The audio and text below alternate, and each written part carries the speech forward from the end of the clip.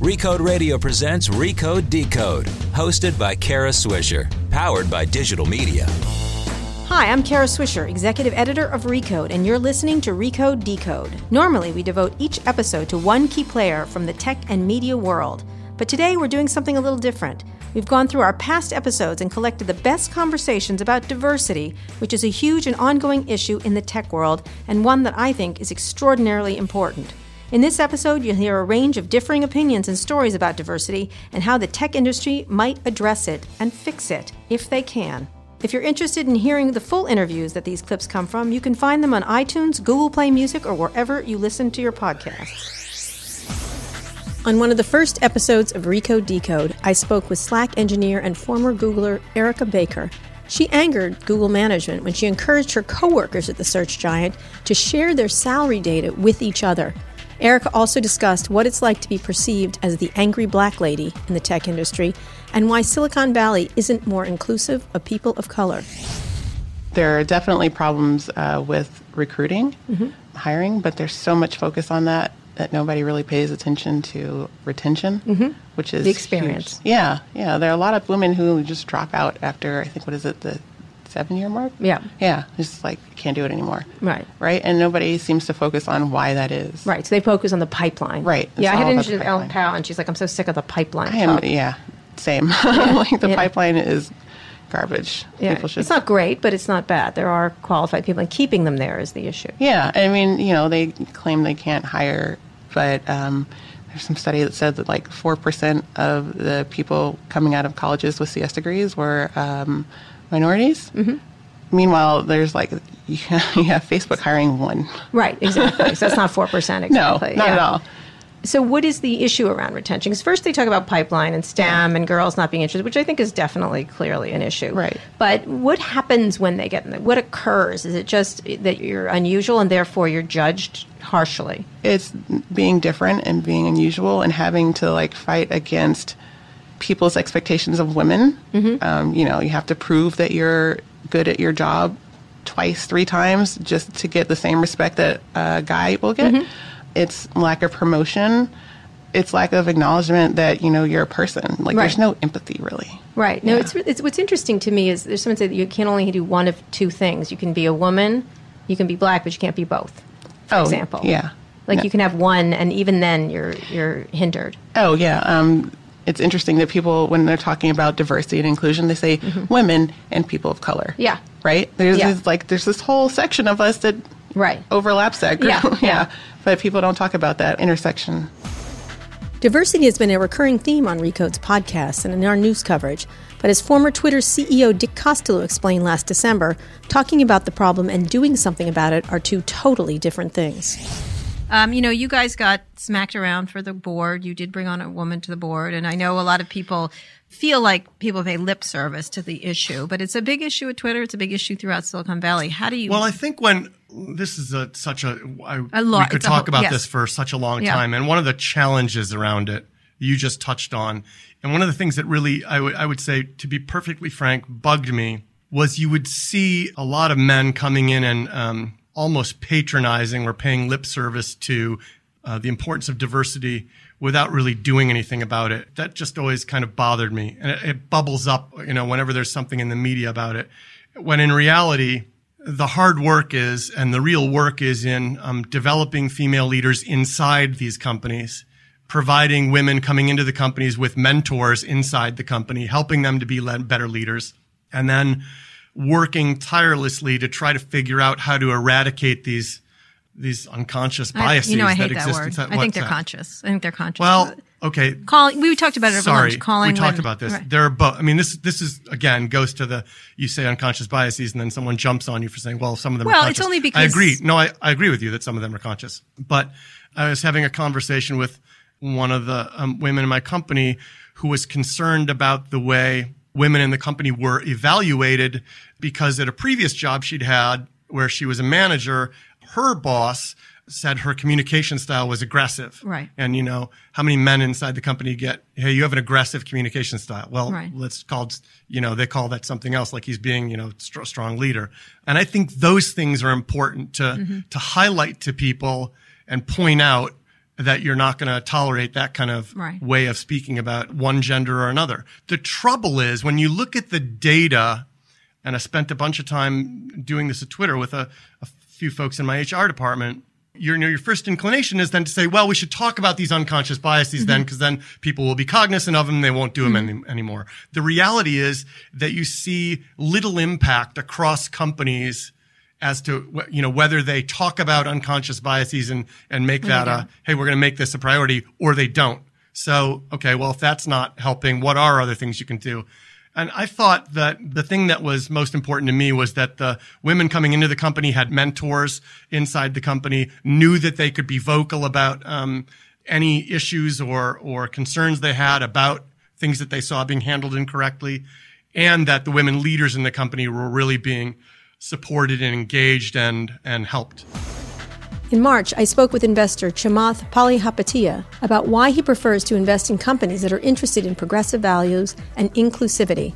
He argued that once one of those companies strikes it rich, others will rush to copy their open-mindedness in the hopes of doing the same.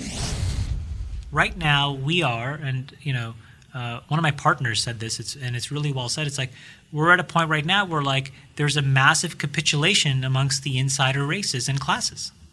And the insiders are getting extremely worried that we are now challenging historical norms in a way that's actually really counterproductive to the folks that are already in power. Most of it's happening on the right, interestingly enough.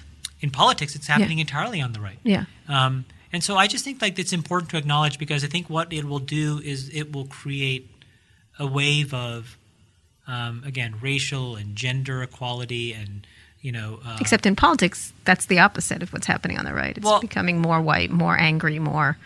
I actually think it's actually the step where you burn the boats. So it's kind of like Cortez landing, and it's like he's telling his team, well, we're staying or we're going to die, so burn the fucking boats. Right. And so I think that's actually where we are. So I'm not sure that. So I think it's like the last gasp before the establishment basically croaks. So I think that exists in politics. I think that exists in finance. I think that exists in all parts of the economic structures. What's great about Silicon Valley is that you can uproot and turn over those structures so quickly. That's why I think it's a 10-year problem at the maximum. Meaning you believe that we'll become more diverse. Oh my God, you're going to see so many female startup billionaires, so many African-American, Hispanic, Chinese, Indian, successful people. And in that, they're going to assert their values on the world. That's an amazing thing. You're going to see people start companies and completely endorse, LGBT rights from the outset. That's going to be an amazing thing for the world. You're going to pull people into places where they're initially uncomfortable and have to basically come to a moral decision about what's right and wrong.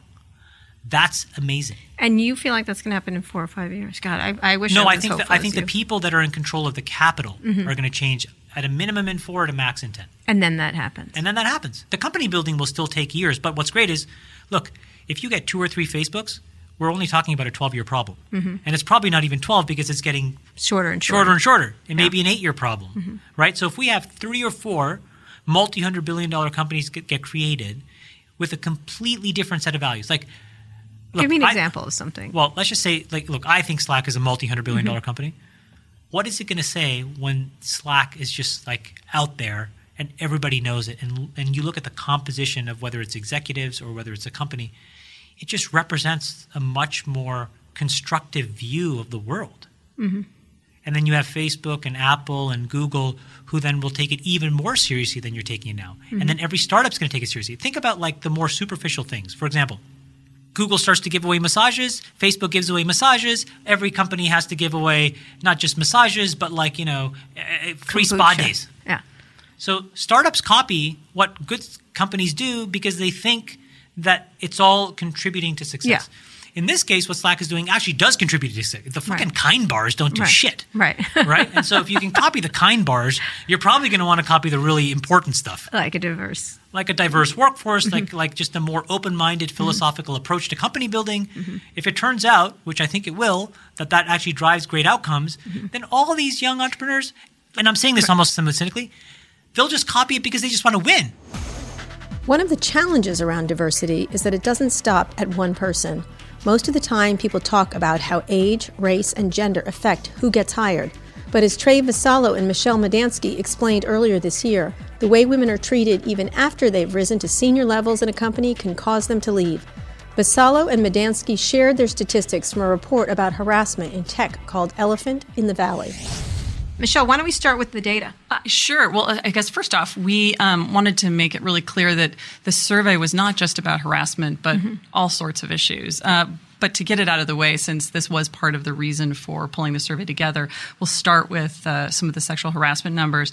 And the way we asked the question was, how many women had experienced unwanted sexual advances in the workplace? And it came back that 60% had that experience. Wow. Which that's a big number. Sort of kind of fit the anecdotal evidence, but it's pretty shocking. And that can range in just like unwanted comments to really serious. It can, although we asked for anecdotes also just to take the temperature of, what are people actually saying. And, some of these anecdotes included things like the first time I traveled with a new CEO, he made an advance. I turned him down. After that, I was never asked to travel with him again.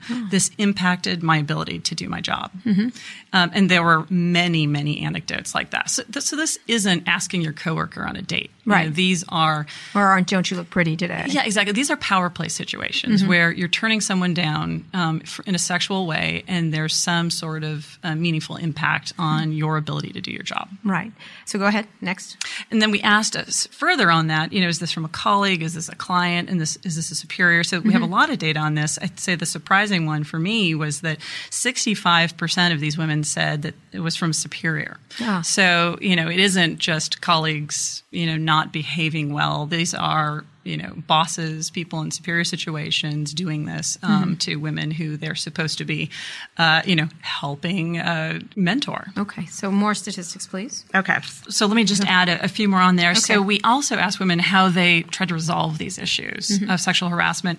Because it's always up to the woman to resolve it. Well, and it's important to say something. Right. And actually what we learned was a significant percentage of folks didn't do anything for a number of reasons. That's not a surprise. Because they wanted to forget, 33% because they wanted to forget. 33% did not report because they didn't think that reporting would make a difference. 20% were too embarrassed. And obviously we let people check multiple boxes, which is why these don't add to 100. 39% did nothing because they thought it would negatively impact their career. Interestingly, 13% of those who did report were satisfied with the course of action that was taken. Interesting. So it's better to report. Well, but when they do report, only 13% were actually satisfied. Right. Of all those. When they do report. Of when they do report. So they didn't get a resolution. And so that just, further, emphasizes the fact that when you do report, it doesn't matter. You don't really get a satisfying outcome. So many groups say that, right? When you don't. All kinds of issues in social justice. It happens all the time. So that it didn't, even though Silicon Valley has put in lots and lots of HR things around this, and it doesn't work. It's still very hard. On his podcast, Recode Media, my colleague Peter Kafka spoke to Silicon Valley writer Dan Lyons, the author of the memoir about working at HubSpot called Disrupted. Dan said he has encountered some form of ageism everywhere from Newsweek to Valleywag to HubSpot, but said few people take age discrimination seriously enough. You mentioned Gawker. You had a brief stay there. I remember when Nick Denton, who runs Gawker, hired you, he made a big show saying, we embrace diversity in all its many facets, including having this very old person work for us. Yeah. He kept mentioning your age several times. Look, we have a guy in his 50s working for us. Isn't that exciting? And he just knocked it out of the park in this thing, and the olds are going to teach the news a few things. And I say, yeah, no, dude, and it's like, okay, I get it. Like that's the thing about, it's in the book, too, is that ultimately you end up having to reckon with your mortality and like, holy shit. Like the woman in that Fortune article said about this startup isn't bad, you're just old. And you realize like, okay, you know what? Yeah, I am. Like that started a while ago. MG Siegler once wrote a thing like, and this was I was still at Newsweek, like you're too old for this shit. Like he hated me. I don't know why. But I do know why. But anyway, he hated me. And people play that old now card. A venture capitalist, so he's obviously... Can't successful. say anything. Can't say anything bad about He's him. a big... he can't say anything bad about other people. Oh, right. That is the problem. Kind of neutered him. But, people used to go after Walt the same way. And I remember Kara leaping to his defense once saying, look, how would you like it if someone latched onto your ethnicity or this and that? Like, it's the same thing, right? And yet it isn't. People feel like they can just... I don't know. Anyway, it's. I'm coming to terms with it. I have little kids, so I can't really be old, but I am, I guess. I'm just. Someone asked me this morning, do you remember when you were 25, what did 50-year-old people look like to you? And I was like, yeah, of course. They look like, ancient. Get out of here. I remember when my cool boss turned 40. Wow. Cool boss is 40, but he's still pretty cool, man. For 40? Yeah. Yeah, that's pretty, yeah, exactly. No, so, you realize, there's no way around it. You can hear the full interview with Dan and all of Peter Kafka's excellent podcast episodes on itunes.com/Recode Media. Now back to my show. As one of Silicon Valley's few female CEOs, 23andMe Chief Executive Ann Wojcicki gets asked about her gender a lot, but she told us it's not something she thinks about a lot in her day-to-day job. You're one of the few women CEOs of companies. Your sister is another, although she's part of Google and then part of Alphabet, whoever, right, whatever that is. What is that like? What is that? I know it's an easy question to I'm just a CEO, but it's a different situation for women in Silicon Valley, I think. Do you think about that a lot, or you don't at all? No, I don't. I get the question. I just spoke at Jackie Spears' conference, Congresswoman Jackie Spears, and I always have this saying, I wasn't raised to really, I always knew I was a woman. I always knew I was a girl. I knew there were boys, but it really wasn't until I was on Wall Street when I was sort of pointed at and said, but women normally only do this, or men do this, or different genders are good at different things. I had never crossed my mind, and so I'd sort of learned from the Wall Street days, that there's women, there's men, and then there's assholes, and you just avoid the assholes. So it's when I'm with a group of other people who are CEOs, the main advantage of being a woman is I don't have to share the bathroom, but that there's, I feel like I try to find other people who are incredibly supportive and really helpful, and I'm really lucky. I think that there's a number of mentors who've been men and women.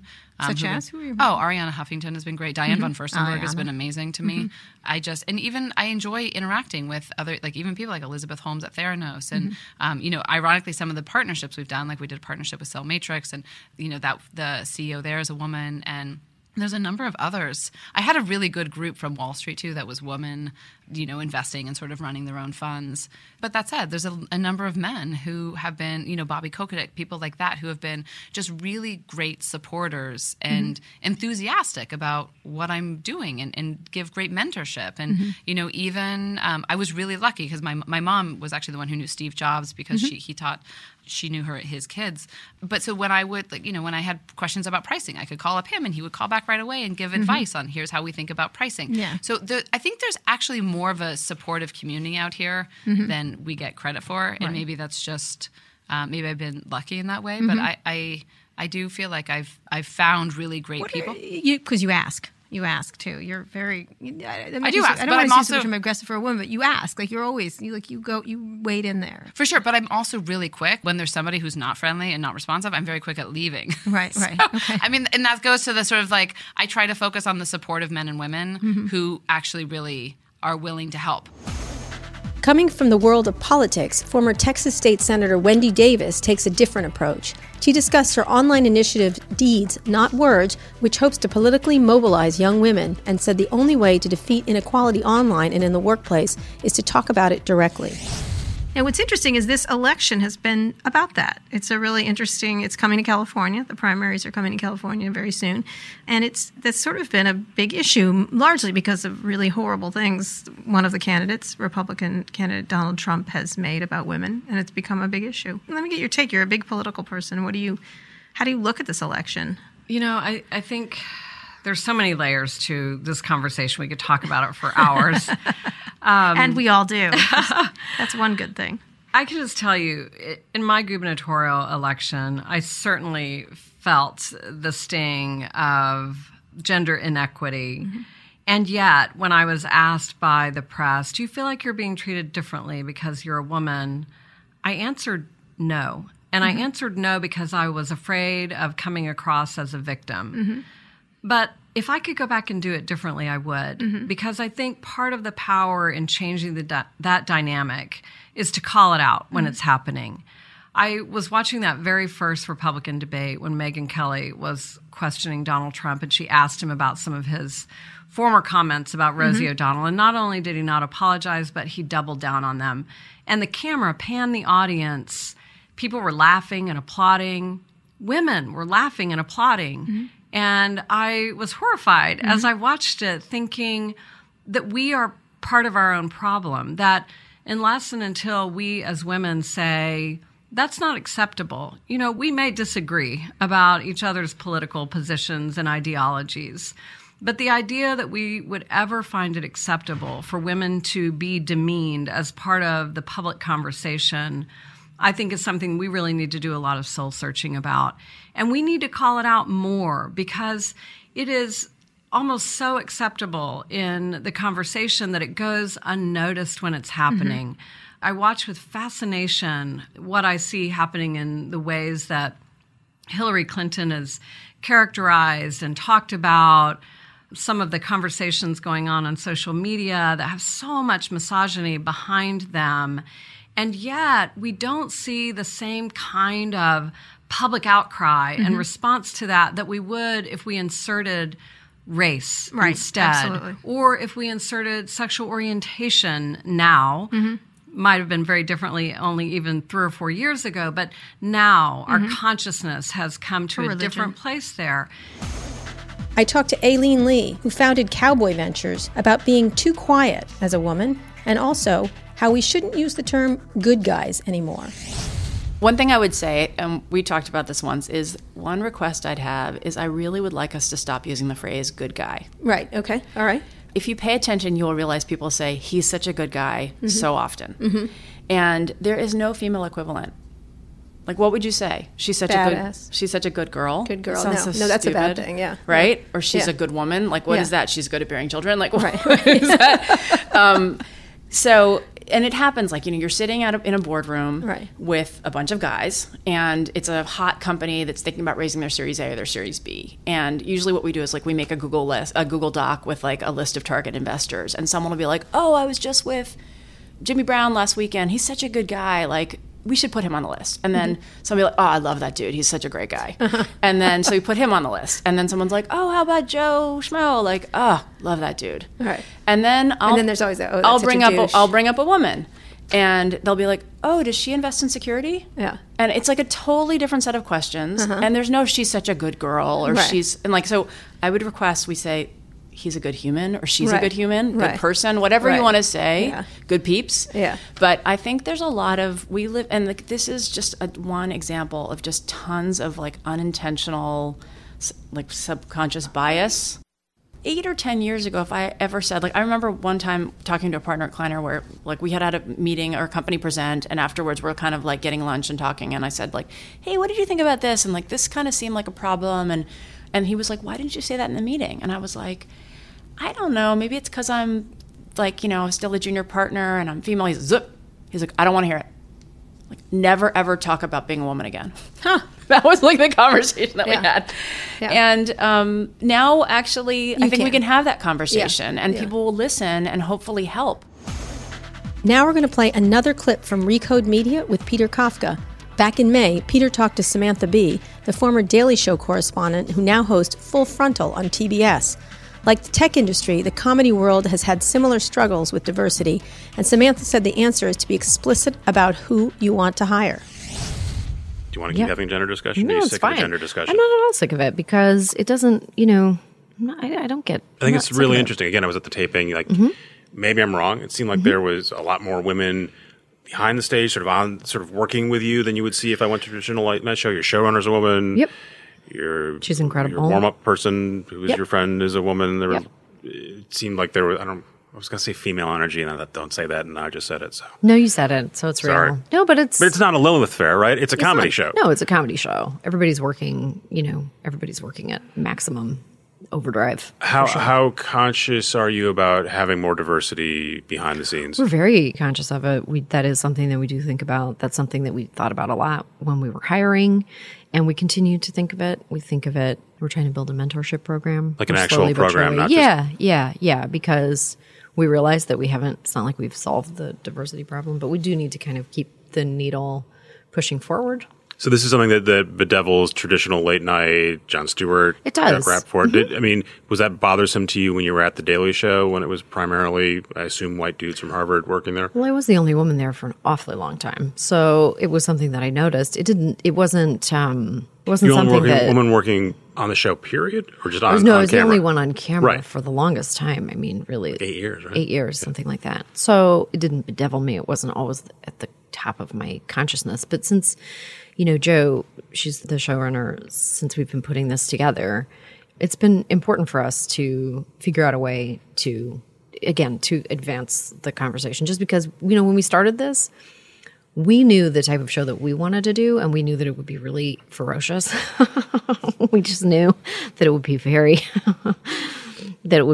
very visceral, because that's what we respond to. That's what we wanted to do. And we didn't really know how that would be received by the world. How could you ever know? So we thought, well, if we only have 6 episodes or 13 episodes, because the original order was 13 episodes, but They can always truncate that on you, if it's like a disaster. Just move you right to the web. Just move you right to retooling.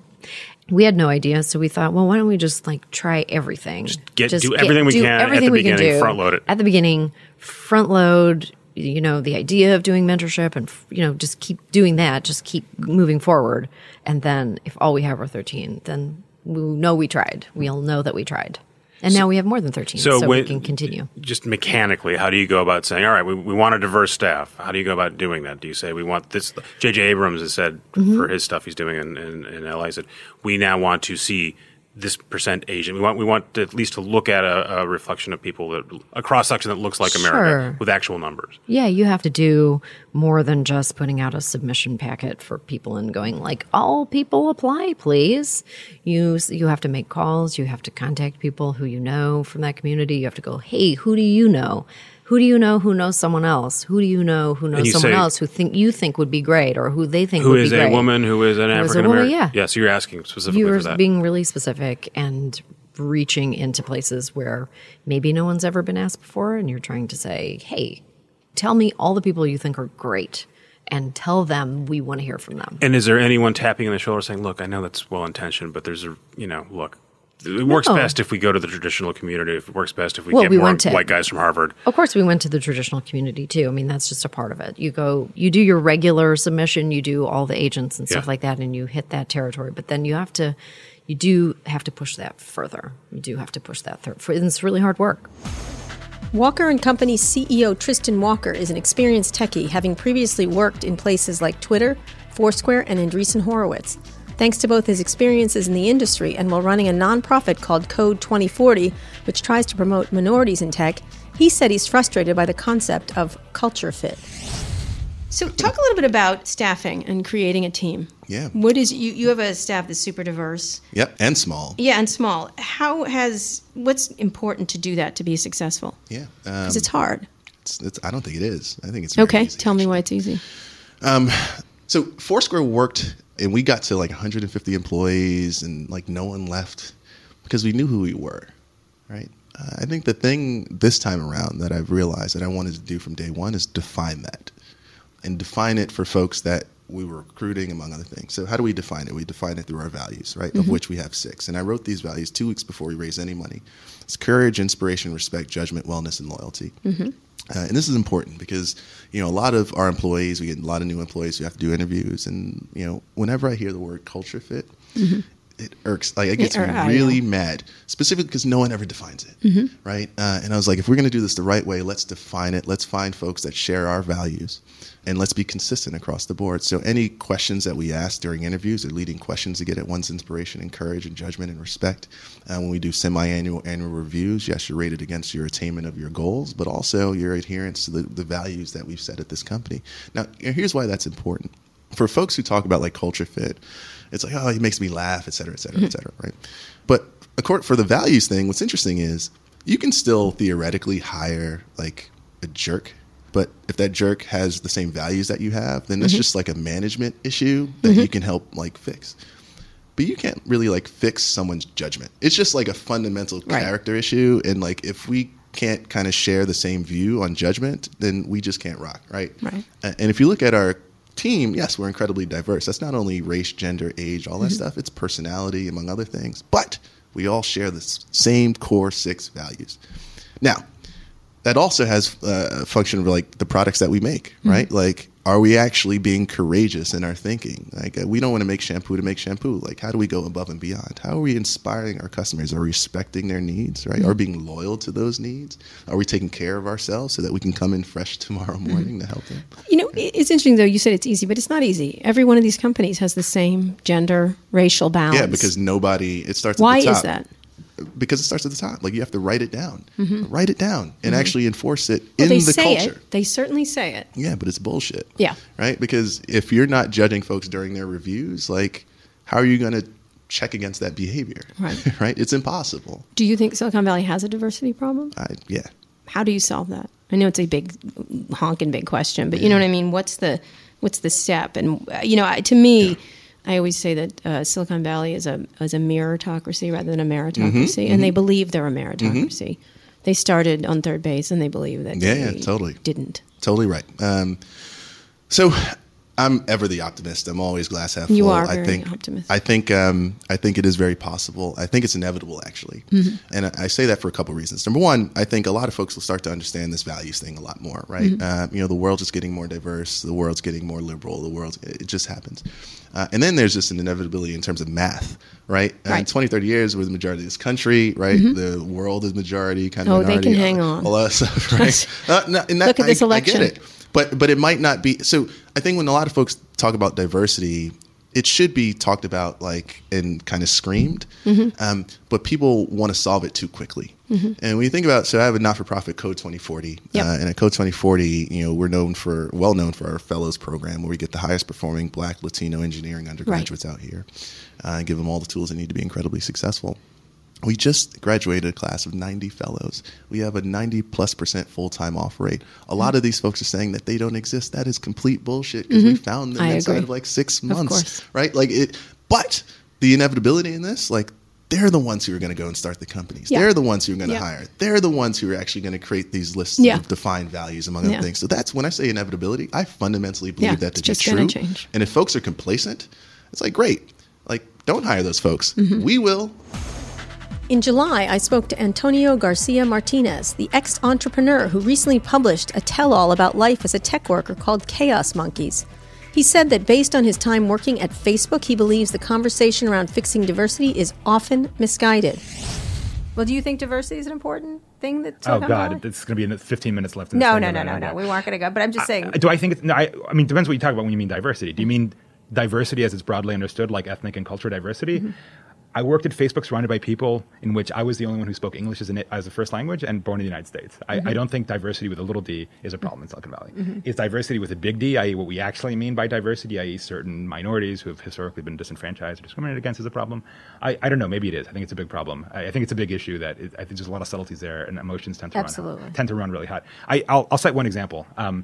Someone in the team recently shared a photo. It's almost historical. Mid-2011, half the ads team was about 15, 20 people, actually. Core infra, which is basically literally how the data meets the money at like the engine room of Facebook Money Machine.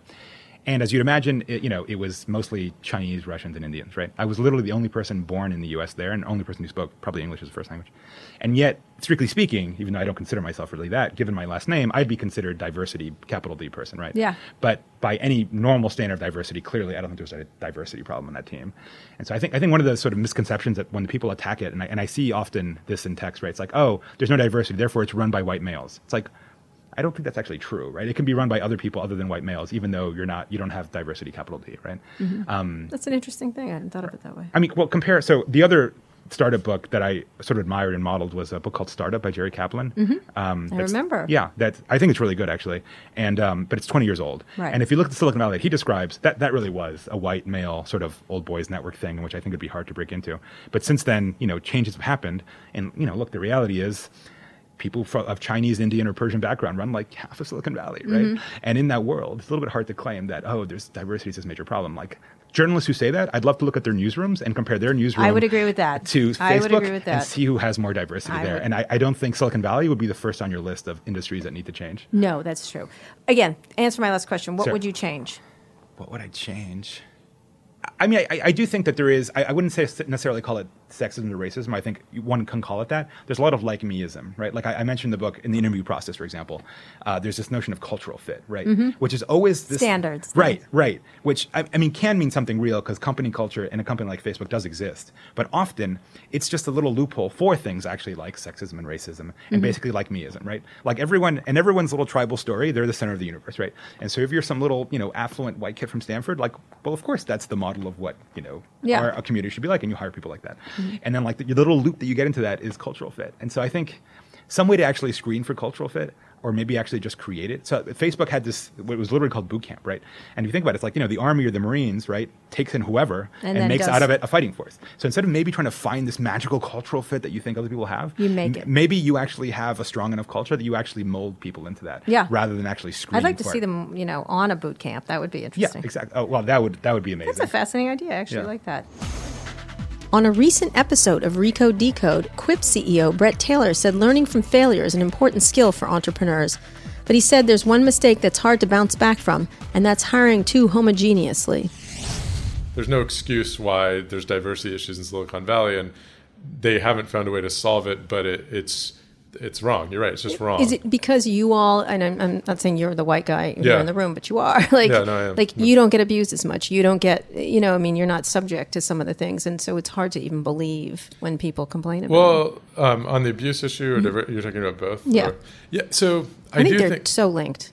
That's interesting. I wouldn't have said it, but I need to think about that more. But like on the diversity issue, a lot of these things are sort of self-fulfilling. So if you don't source aggressively enough early in your company's life cycle and you end up with a team that is not diverse, it's harder to fix that issue later because you don't want to be the only person from your minority, social group at a company, because then you encounter all the problems that everyone who's in a less represented group understands. And so really you have to be assertive from day one. And if you're not, turning that around is even harder.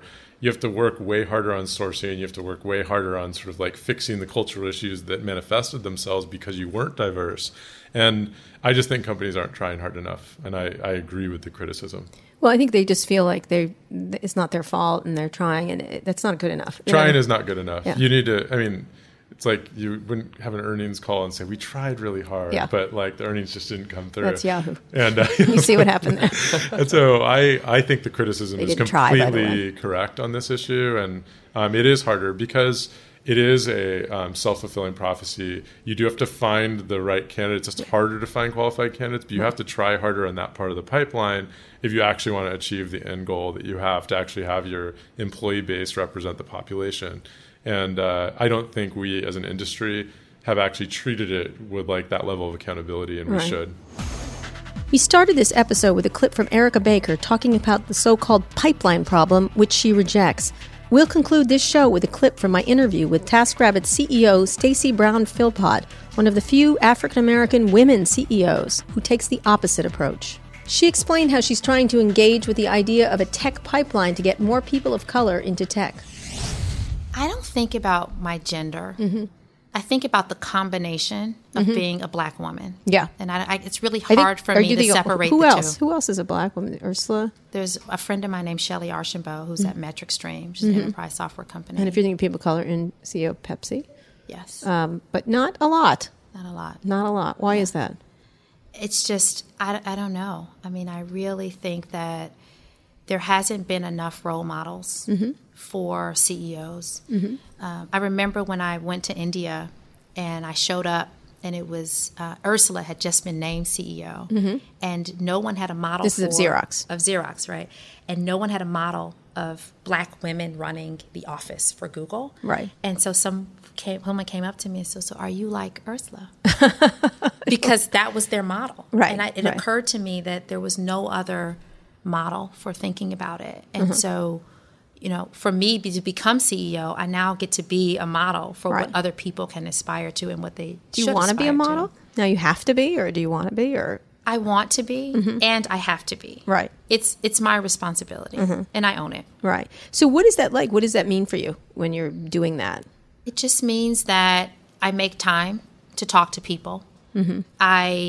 Every time I think about something that I'm doing and a decision that I'm making, I think about the impact that it'll have on the community. Mm-hmm. I embrace involving myself in the community so that people can see those models. Mm-hmm. And, quite frankly, it means I sleep a little bit less and maybe spend a little bit less time with my family, but it's important for me to fill that role. Why do you feel like there aren't as many? I know you say, I don't know, but you've got to have thought about this. I've thought about it. We've all thought about it. What happens if there's very few women, very few people of color in tech?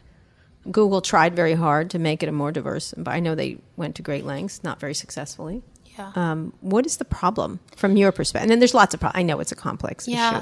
I think there's two ways to look at it. The first is, does the culture of the company embrace the diversity? Mm-hmm. And embrace meaning, are we a place that people feel welcome and they can bring their whole selves to work? Mm-hmm. And when they're there, are we doing what's required to retain the people who are there? Mm-hmm. And I don't know that has been thought about carefully enough.